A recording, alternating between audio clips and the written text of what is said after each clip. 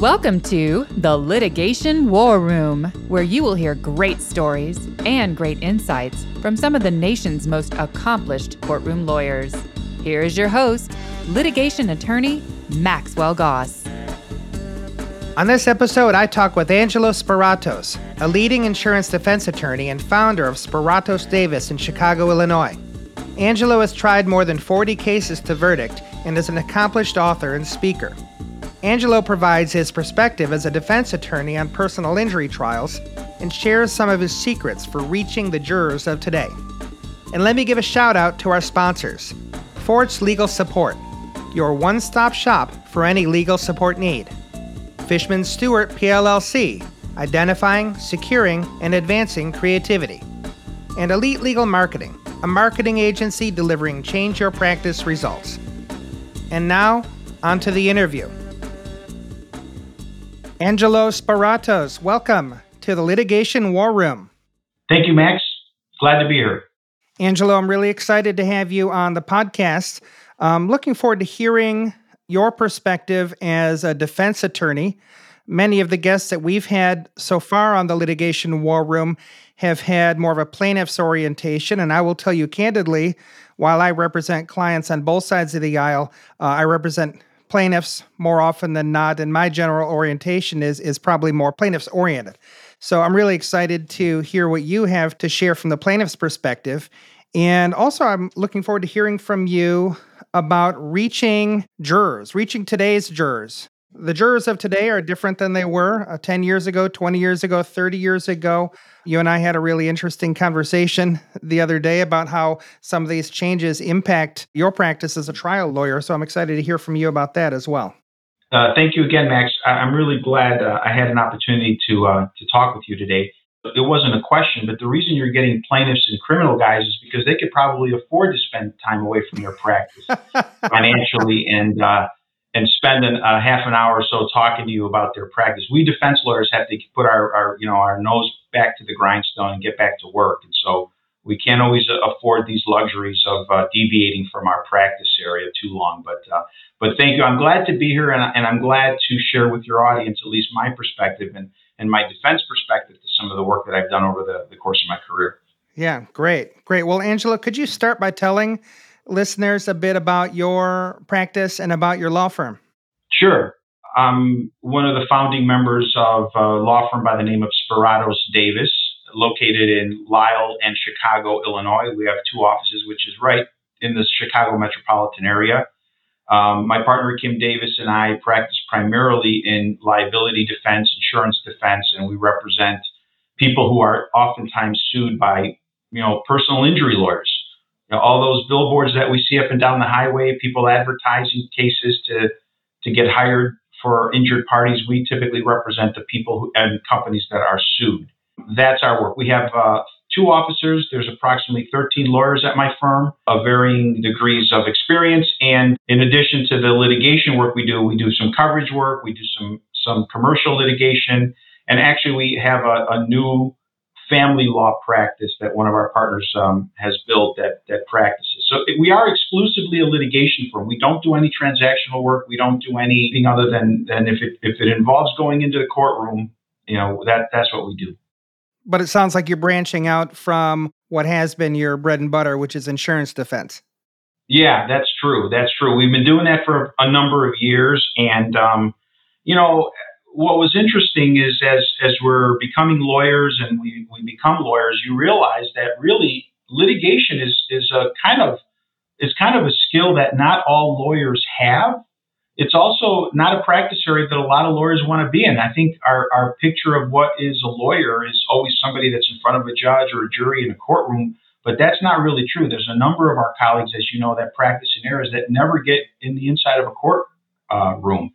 And so that's just an area that's a great interest to me and to my attorneys and to my partner. And that's how we try to service our clients. How did you get into insurance defense in the first place?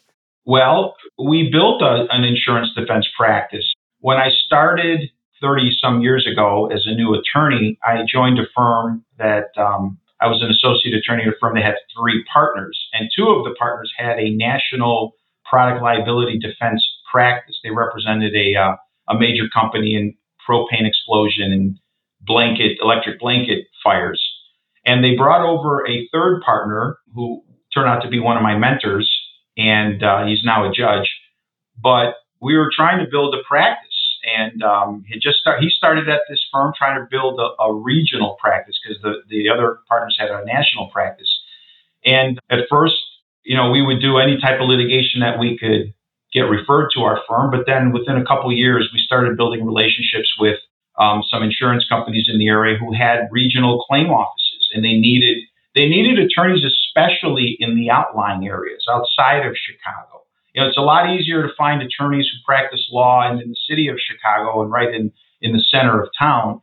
But we're, much like, I know we're a little larger than Detroit, but when you get out to the suburbs, there's a lot of population, a lot of courtrooms, a lot of courthouses where I think some of our clients don't always have resources in parts of the state. So we cover central Illinois, we cover northern Illinois, and major corporations, retail corporations, insurance companies that we've represented over the years don't always have relationships with people out there. And I think because we're a medium to small, actually we're kind of a small size law firm at 13 lawyers, we can cover that area for them and have ways to do it efficiently and effectively. So we built that practice with my partner. I became an equity owner at a firm that I was at for 25 years, and about 6 years ago almost, my partner and I decided to spin off because of the dynamics of our practice was different than some of the partners that were doing things other than litigation. Good for you. And Angelo, I understand that you've had a lifelong or a career-long commitment to trial advocacy and trial advocacy education. Can you tell us a little bit about your involvement in that regard? Thank you for that opportunity to talk on that. I thought I wanted to be a trial lawyer. I knew I wanted to be a lawyer even when I was, in high school. I thought that's the path I'm going to go to. And then I had an opportunity to kind of experience what being a trial lawyer was like, and it was everything I thought it would be. When I ended up at law school, I knew that that's really what I wanted to do. I didn't want to be a transactional lawyer. I didn't want to do real estate or corporations. I just wanted to try cases. And I was fortunate enough to meet some people there, some professors. I worked briefly as a clerk for the U.S. Attorney's Office in northern Indiana. I did that for a few months and then came back out to my hometown, which is the suburbs of Chicago, and took a job with a firm that would allow me to practice in litigation.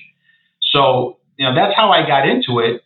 And then I will tell you one story where one of my partners, I probably was an associate. I had a great deal of, trial advocacy experience, even in law school and in college. I was on a couple national teams that competed.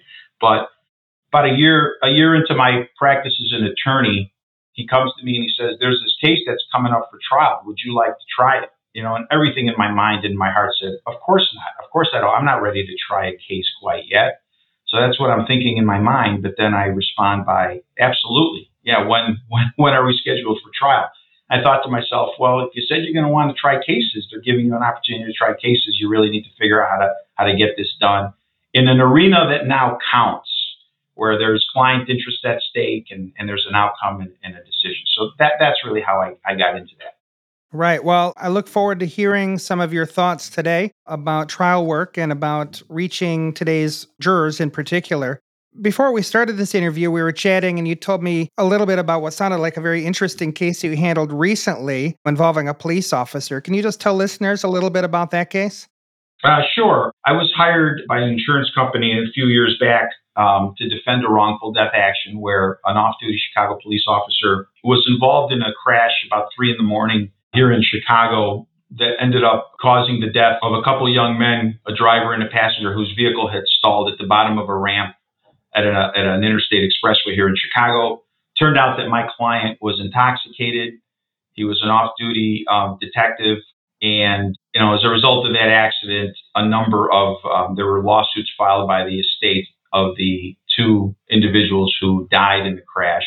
So we had to kind of navigate protecting the interests of not just the company that hired us, but more importantly, as outside counsel, what's paramount for us is defending the interests of the person who we're hired to represent.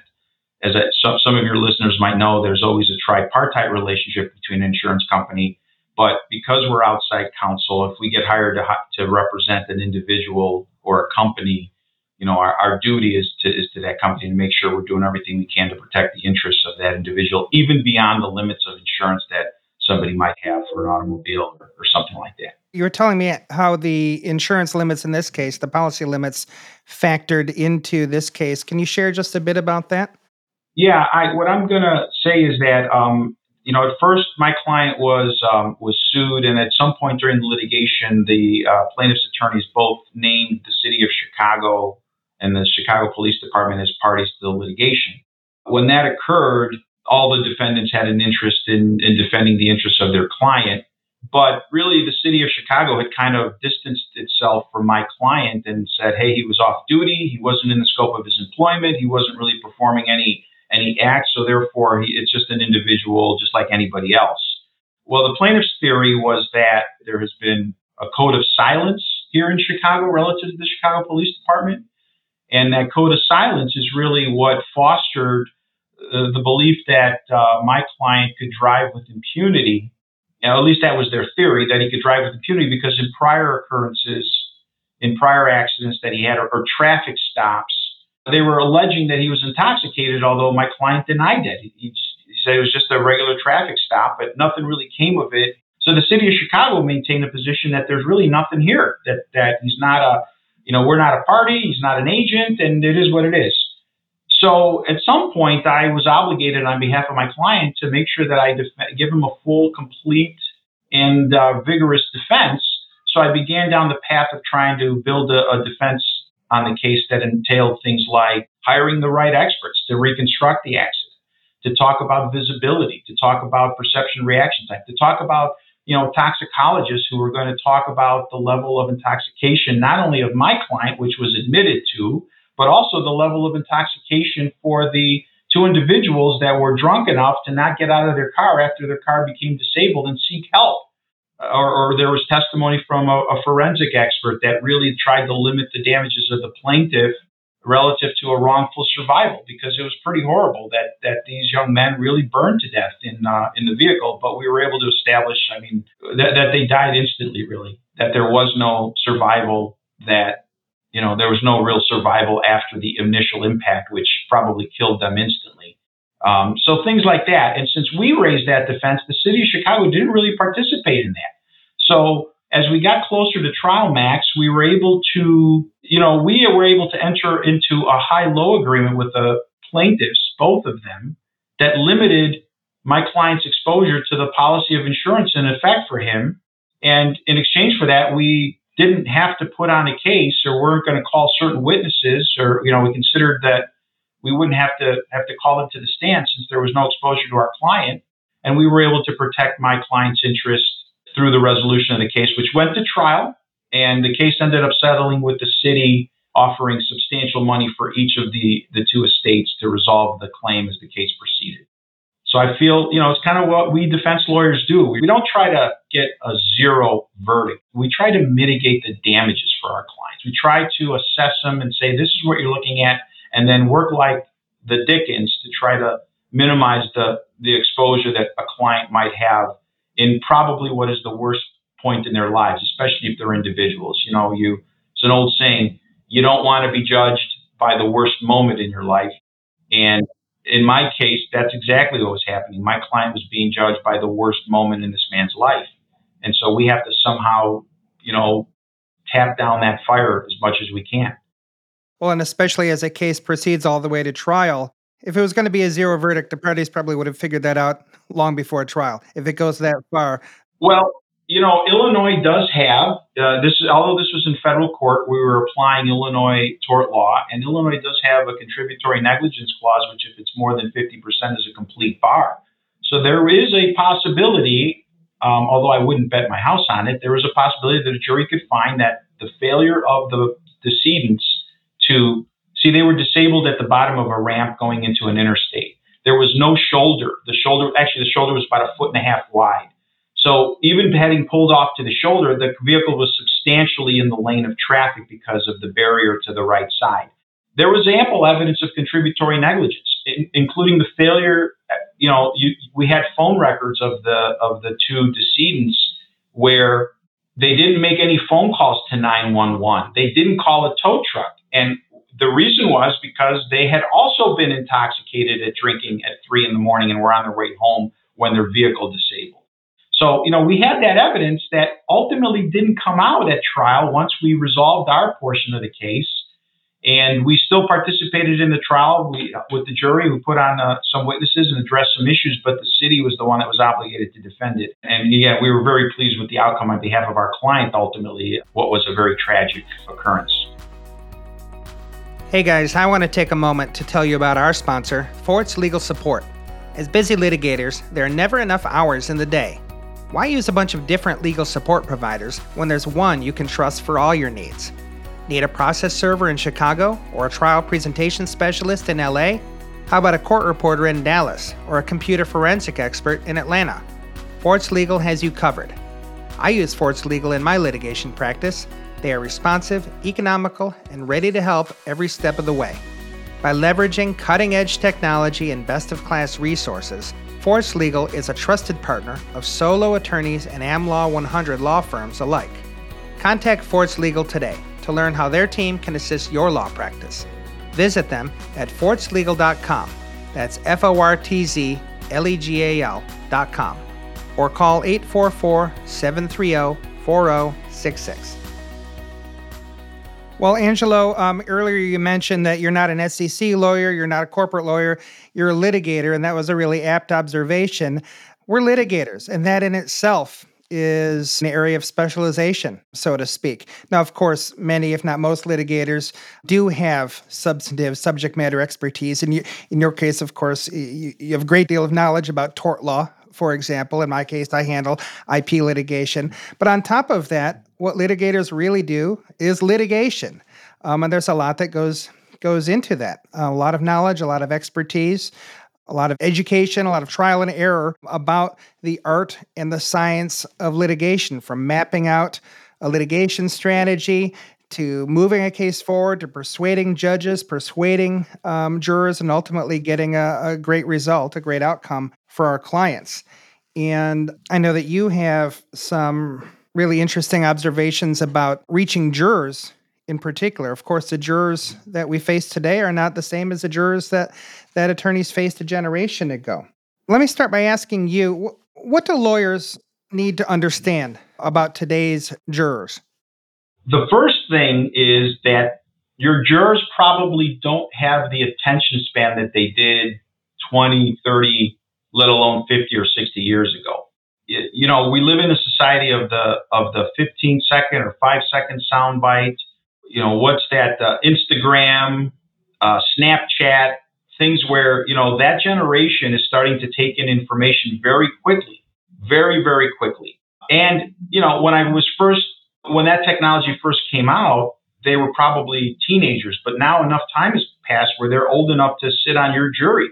There's a real possibility that this Generation X, or the millennials, or the Generation Z, whatever letter of the alphabet we're at, there's a real possibility that they're going to make up a substantial portion of your jury. Even people in their 30s are probably very tech savvy, and they receive information a lot differently than we do, and certainly a lot differently than the generation that is older than us does. And so I think as an attorney, it's about communication, and you have to be able to speak to them in a way that they want to receive information. If I could say something real quick, my wife and I were at a medical facility here just for some routine testing. And one of the members of the staff, when we were filling out our forms for the type of testing you have to do when you get older, Max, and they said, how would you like to receive your information? How would you like to be communicated to? And I'm like, wow, isn't that an amazing question for a trial lawyer? Some people would like it in written form. Some people would like it in oral form. Some people would like it in a text message. Some people might like it in they were really giving us an option to say, how should we communicate with you? And I never thought of that before, because it's either somebody speaks something to you or they write something down and hand it to you. And I think that that's the way. In a context where it's so important for people to get it right, you got to make sure that the person that's listening to you understands what you're saying. And I think that's part of the process now as a litigator. It's not knowing all the rules and the procedure and the evidence and all that other good stuff, but it's how is your communication going to be effective? Well, could you shed some light on that question? What difference do these changes in the way that jurors process information, what difference does it make? And what do you do to reach jurors, especially these younger Generation Z or whatever the current letter is? So let me say the first thing is this. It is almost expected now that the information you're going to relay to them is on a videotape. We used to worry about not having a witness live and having to put them on a videotape. The jury prefers it that way, I would suggest. I would suggest that they'd rather not see a live witness with all the pauses and the delays and the objections. They'd much rather just look at a video of what your witness is going to say.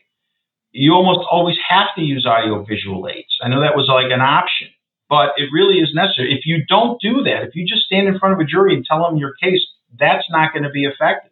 You have to use photos. You have to use demonstrative exhibits. You have to be able to engage them. And one of the techniques that I use is that if we have a witness that's going to be on there for a long time, on the stand for a long time, you got to make sure you have points in the examination where you break it up and you say, where a strategic use of exhibits at the right time in the examination. I think those are some of the techniques that they expect you to do and they expect to see. If they don't, they're going to say, what's wrong with him? Why can't we just see a video? So that's one of the items that I think you use. Right. The other item actually is in who is on the jury ultimately. Who do you select? And there's a great deal of neuroscience that is looking at how, first of all, how jurors act, and you could just Google that. Google it for all of the lawyers out there. You Google neuroscience and you Google jury selection, you're going to get all kinds of resources that talk about that.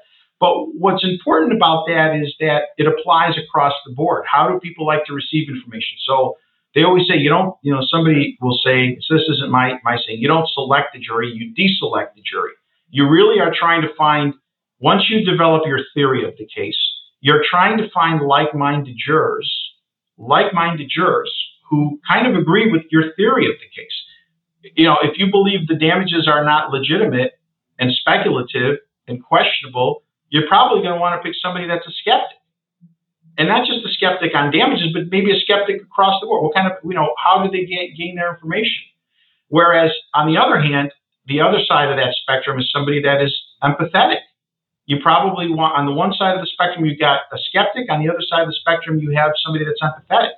If you're questioning somebody's damages or somebody's credibility, you need a skeptic. I don't think that has to do with plaintiff defendant. I think it has to do with how we like to process and how we see the world, our worldview. And so, lawyers, and we were trained as lawyers, like, I represent a corporation. Can you be fair to a corporation? Well, a juror is going to say, yeah, I can be fair to a corporation. But if they really have a predisposition to not liking corporations, and you try to tell them, but you're going to like my corporation, I think lawyers fool themselves because they're not. And you need to figure out whether that juror, and you have to ask questions about how do they feel? What experiences have they had with corporations? Have they had a situation with an insurance company that maybe denied their claim? Have they gone in a retail situation where they tried to return something and they couldn't get a refund? What activities do they participate in that? And you get a sense, where do you, I know this is a question, where do you get your news? And that's a very interesting question to this younger generation, right? Because they're not getting their news where we get our news, where our generation got their news. So that's information that helps you kind of piece together. And here's something else I would say. Jurors, I hate to say this as a lawyer, used to focus on things like gender, race, faith. All that's out the window. I mean, it's out the window. Now it's about mindset. And it has not that you're not a product of your experience and background, but it's how you view the world that is much more important than race, gender, and saying, well, I think if a person of this race would be more accepting of this argument. And that's not true. That's not true because there may be some experience that person had in their world, in their life, that will affect how they like information, what they believe, what they don't believe. So that's a very important part of litigation that I believe is very, very helpful to a defense attorney who wants to have some success and would like to limit the exposure of their clients. Now, one thing that you and I discussed also was the evolving or a real shift in the way that the average person thinks about authority, thinks about the position of people in positions of that we traditionally thought were positions of power, education, prestige. How are those things changing? That becomes especially important and I think what we're talking about is there used to be a time when, when a politician, if you look back in American history, politicians were probably people held with to some degree of high esteem. The mayor, the governor, etc. And I'm talking, I don't know, I wasn't around, but the 40s and the 30s and some time ago. Well, after Watergate, after the 60s, we started looking at politicians a little differently. Members of like academics, scientists, when you start talking about the rise of the American corporation and the fact that corporations have lied to us through their engineers and their scientists, nobody's just going to take hook, line, and sinker because you have 7 degrees from these, Harvard and Yale and whatever. Even, people of high esteem they don't accept it just because of your credentials or experience. They want to understand the science. How did you get to that conclusion? Members of the clergy, also individuals who we used to have the highest regard, clergy, irrespective of your faith, whether you're Islam, Christian, Jewish, those are members, but all of them in today's society have been held to some disrepute, have been held to some level of scrutiny and have not always been the best individuals. So there is no one any longer who we believe. Doctors, that's another one. Doctors are testifying all the time. Well, I'm a doctor, of course, but you gotta just take what I'm telling you to be true. Juries don't buy that anymore. They really need to be shown why it is that you have the opinion that you do. You have to lead them through the math, lead them through the analysis, and explain what factors they took into account, what is the process that they applied, and then the jury, if you do that, the jury will almost conclude the same thing to some degree that your expert is concluding, and the jury will think, well, that was my idea. Well, no, really it was your expert's idea, but you're helping them understand how they got to that conclusion. Those have been some of the changes that I think over the last few decades that I've been practicing, I've noticed. The doctor's conclusions are not going to be binding on that jury if they don't also have the same worldview and believe and understand why they have that outcome. Yeah, but he's a very famous man. He's a very reputable doctor. Well, the jury doesn't know that. The jury doesn't know where. Maybe the jury resents the fact that he's a Harvard-educated and trained scientist. Or maybe they went to a community college, the juror, that is. On the other hand, you have people with a good deal of experience. Maybe that person is much more impactful than the academic. So those are the type of factors that I think an effective trial lawyer has to be aware of when they're trying to present their case. Let's drill down a little bit. Do you have any strategies or tactics or techniques for effectively using an expert in today's environment or combating the other side's expert in today's environment?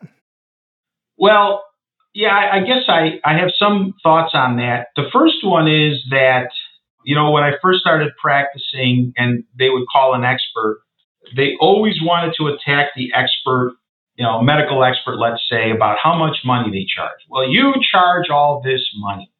Well, if you compare what a medical expert that you've hired charges versus what a treating doctor is going to charge for the surgery that they just recommended, my expert will pale in comparison to what the doctor who's seeking future medical surgery. That's one of the approaches.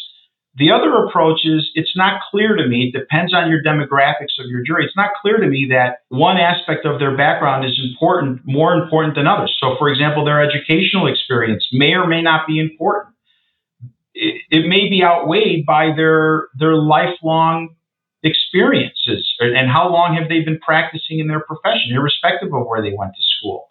Their military experience may be impactful. If you've got if you're in a community where there is a great deal of military in that community and your expert had military experience, even though it's not even on the point that they're testifying to, that may be impactful. The other thing is the ability of the expert to be heard and understood and to be clear. Those are some of the factors that I think are so important. And what I like to do is I always like to approach it with introducing the expert, telling them, having the expert explain why they were retained, what are they here for, what issues were they asked to address. You talk a little bit about what they charge for their time and how much they may have charged up until this point for their participation. And then you ask them, then you begin the process. I always like to begin typically with not the opinion, but what information did they start taking into account to make their conclusion or their opinion? So if they reviewed documents, if they actually conducted some testing, you kind of have them explain that, and you explain to the jury what that entailed, whether they were downloading data, whether they went out and took measurements, whether they did visibility studies. You have them go through that. And at that point, that's a great opportunity to start incorporating audiovisual aids and demonstrative exhibits that most of the judges will let you use because it'll aid the jury in understanding the process.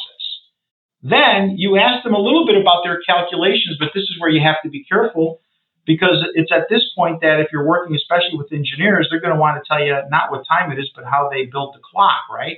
So once that happens, you really need to kind of limit your expert in that process and then ultimately have them give an opinion.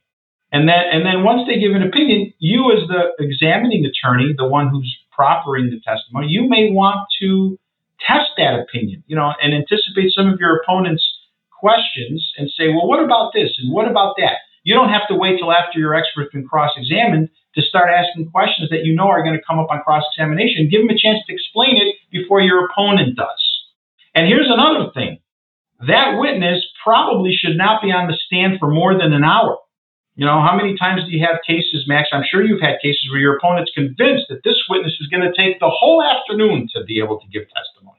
Well, I got news for you. You're going to have a big problem with that. You really are going to have to get a very disciplined, educated, mature jury to listen to a witness for all day and more than a couple of days.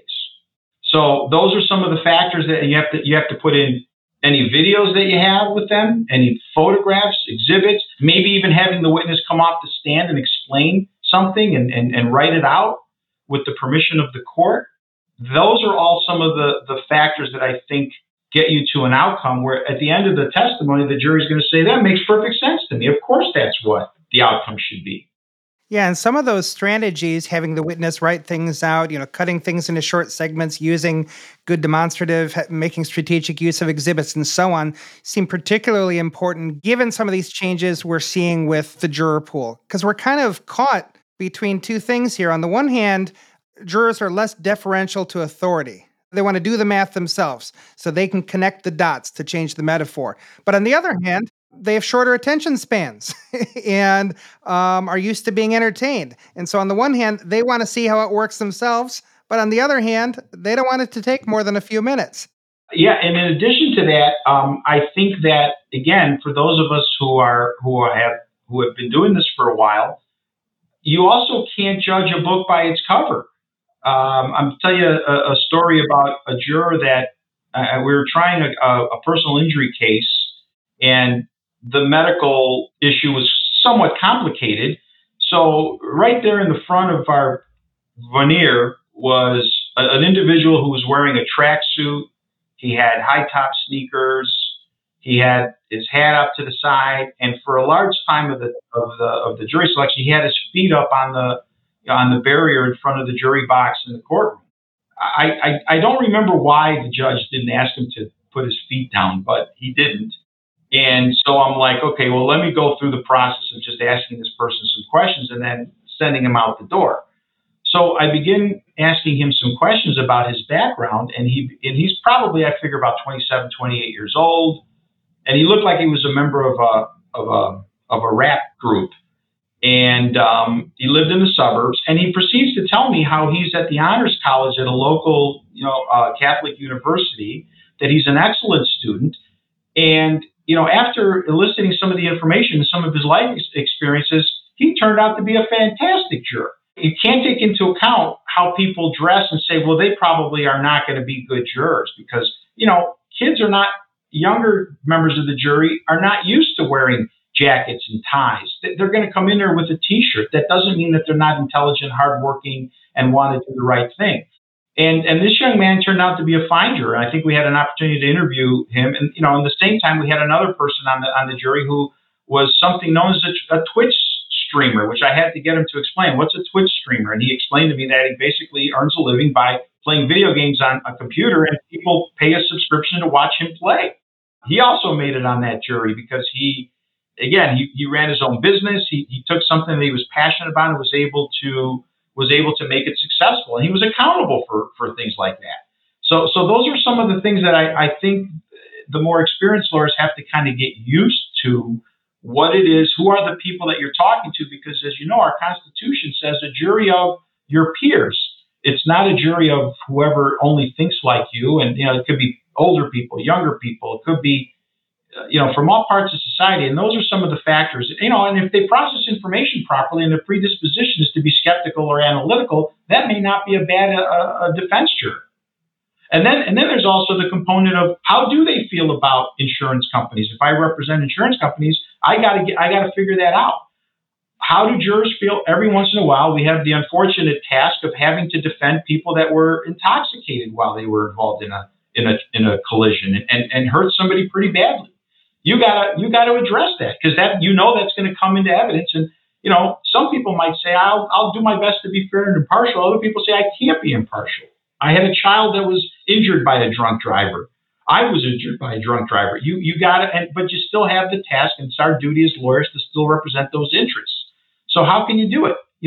I think that the best approach is not to pull the wool over everybody's eyes, but to own it, to acknowledge it, and to say this isn't the best situation here. But let me tell you, these are the issues that I think we need you to decide. And can you decide these issues as fairly as you can, given your experiences? And if you get somebody that says, yeah, I think I can do that, I think that's the best that you can hope for. But if anything else, by having that discourse with the members of the jury, at least now they're open to the idea that you're not trying to lie to them or to tell them, by the way, we lawyers are not also the best at, unfortunately, they don't always have a high image of us as lawyers in the courtroom, they being the jurors. They just don't, because rightfully or wrongfully, that's their experience. So you have to win over their trust by your conduct, by your truthfulness, by your authenticity. Those are all part of the process that is beyond the law and the procedure that we're so trained in as attorneys.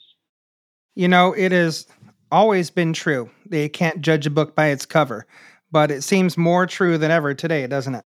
Yeah, I think so. And they'll surprise you. One of the things I was telling my son, I have a 19-year-old son.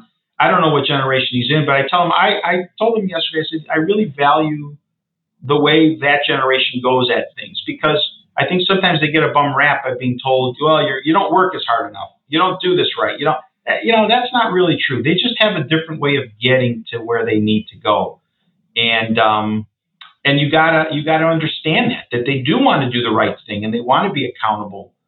There's, in every generation, there are people that are not accountable, that don't want to do the right thing and are always making excuses. Your job as a trial lawyer is to figure that out by asking those questions and understanding the neuroscience about how people make decisions. Understanding that sometimes when you take somebody with a belief system or a belief structure and you try to change their minds, they're not going to appreciate that for you. They're going to resent you for trying to change what they believe to be true. I mean, our politics today is an example of that. We've got two extremes entrenched in positions that are refusing to look at the other side.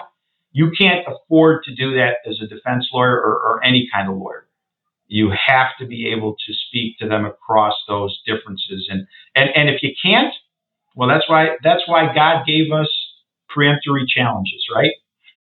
That your final comments there lead into my last question for you, which is, can you put a defense spin on all of this? These are really great insights. What does the defense attorney in particular need to know and understand and apply regarding jurors today? Well, the first thing is that in most jurisdictions, jurors are going to be skeptical of personal injury lawsuits to begin with. So we do start with a little bit of an advantage. They want to be convinced that the plaintiff truly sustained a significant injury worthy of the fact that they're going to spend the next week or two in a courtroom trying to adjudicate how much money somebody gets. So that, as a defense attorney, I think I have an advantage in that. The other thing that we try to do is then we have to kind of humanize maybe a bad set of a company, a corporation. So as a defense attorney, we're probably going to have to say, I know that I represent XYZ Corporation, but my corporation is made up of individuals, people that work at my company, people that raise families, buy homes, send their kids to college with this company. So while you're telling me that, you don't trust corporations, it's not just, this isn't the CEO on trial. These are people, and this company is made up of all the people that are regular people that are trying to earn a living and support their family. And you try to talk to them about that. And you can somewhat tell, some there people are going to lie to you, but you can try and tell whether they're being genuine when they answer those questions. And then last but not least, you try to figure out whether there's a particular issue in the case that you think is going to be explosive, like DUI, or maybe your client was using a cell phone when the collision occurred. Maybe the truck, maybe you represent a trucking company where they figure, well, the trucking company must have all the money in the world. Those are some of the facts that you're trying to get out during the course of this process that I think lead you to at least have people that are going to be receptive to the narrative that you would like to present. And then finally, if I said finally once before, you really do have to be brief. We as lawyers are trained to be detail-oriented and make sure we didn't miss anything. But as a trial judge told me one time, the number one question that I get from the jurors is, why do lawyers keep repeating themselves? Why do lawyers keep saying something over and over again? And a lot of it is our paranoia. We haven't been heard, and we don't want to miss anything. But the jury's, Max, you said something when we spoken before, that you believe that jurors overwhelmingly more often than not get it right. And I agree with that. We do hear about the crazy verdicts in the news, but really, this is a great system. It's a system that is so important in our democracy, and I do believe that this process and the effort that lawyers make to get the outcome that they get is the right thing overwhelmingly. And I love the system. I'm glad to be a part of it, and I've devoted my life to it. And I do agree with that, especially on the civil side. I don't really have experience on the criminal side, and we hear stories, we see things in the news, but on the civil side, as you said, things happen, crazy things happen, but more often than not, I think you and I agreed, jurors get it right. Angelo, it's really been great talking with you. I really appreciate the insights that you've shared today. Where can listeners find you if they want to look you up? Sure. So my website is www.spylaw.com. And if you Google my name, Angelo Spyratos, I should come up. It's ASPYRATOS at spylaw.com. Max, thank you for the opportunity to present to your audience, and I think this is important. I think as lawyers, it is important to share ideas and information, and I think it does something to move the needle to making lawyers much more credible, and not only credible, but also for society to understand how important we are in the functioning of a democracy. What's the old saying? Everybody hates a lawyer except for their lawyer. You got that right. So this is very valuable what you're doing here for the legal profession. Thank you. Well, thank you. I appreciate that. Thanks again, Angelo, for joining us on the Litigation War Room. You have been listening to The Litigation War Room with litigation attorney Maxwell Goss. Maxwell Goss represents clients in intellectual property and business cases in Michigan and around the country, bringing forceful advocacy and creative solutions to every case he handles. For show notes and more episodes, please visit us at thelitigationwarroom.com. That's thelitigationwarroom.com. If you like what you heard, please subscribe to The Litigation War Room. And please rate and review us wherever you get your podcasts. Thanks for listening. The Litigation War Room, including the podcast and all website content and social media on all platforms, is for informational and entertainment purposes only. This podcast does not provide legal advice and does not give rise to an attorney-client relationship under any circumstance. All views, opinions, and statements expressed by guests are those of the guests making them, and not those of the Litigation War Room.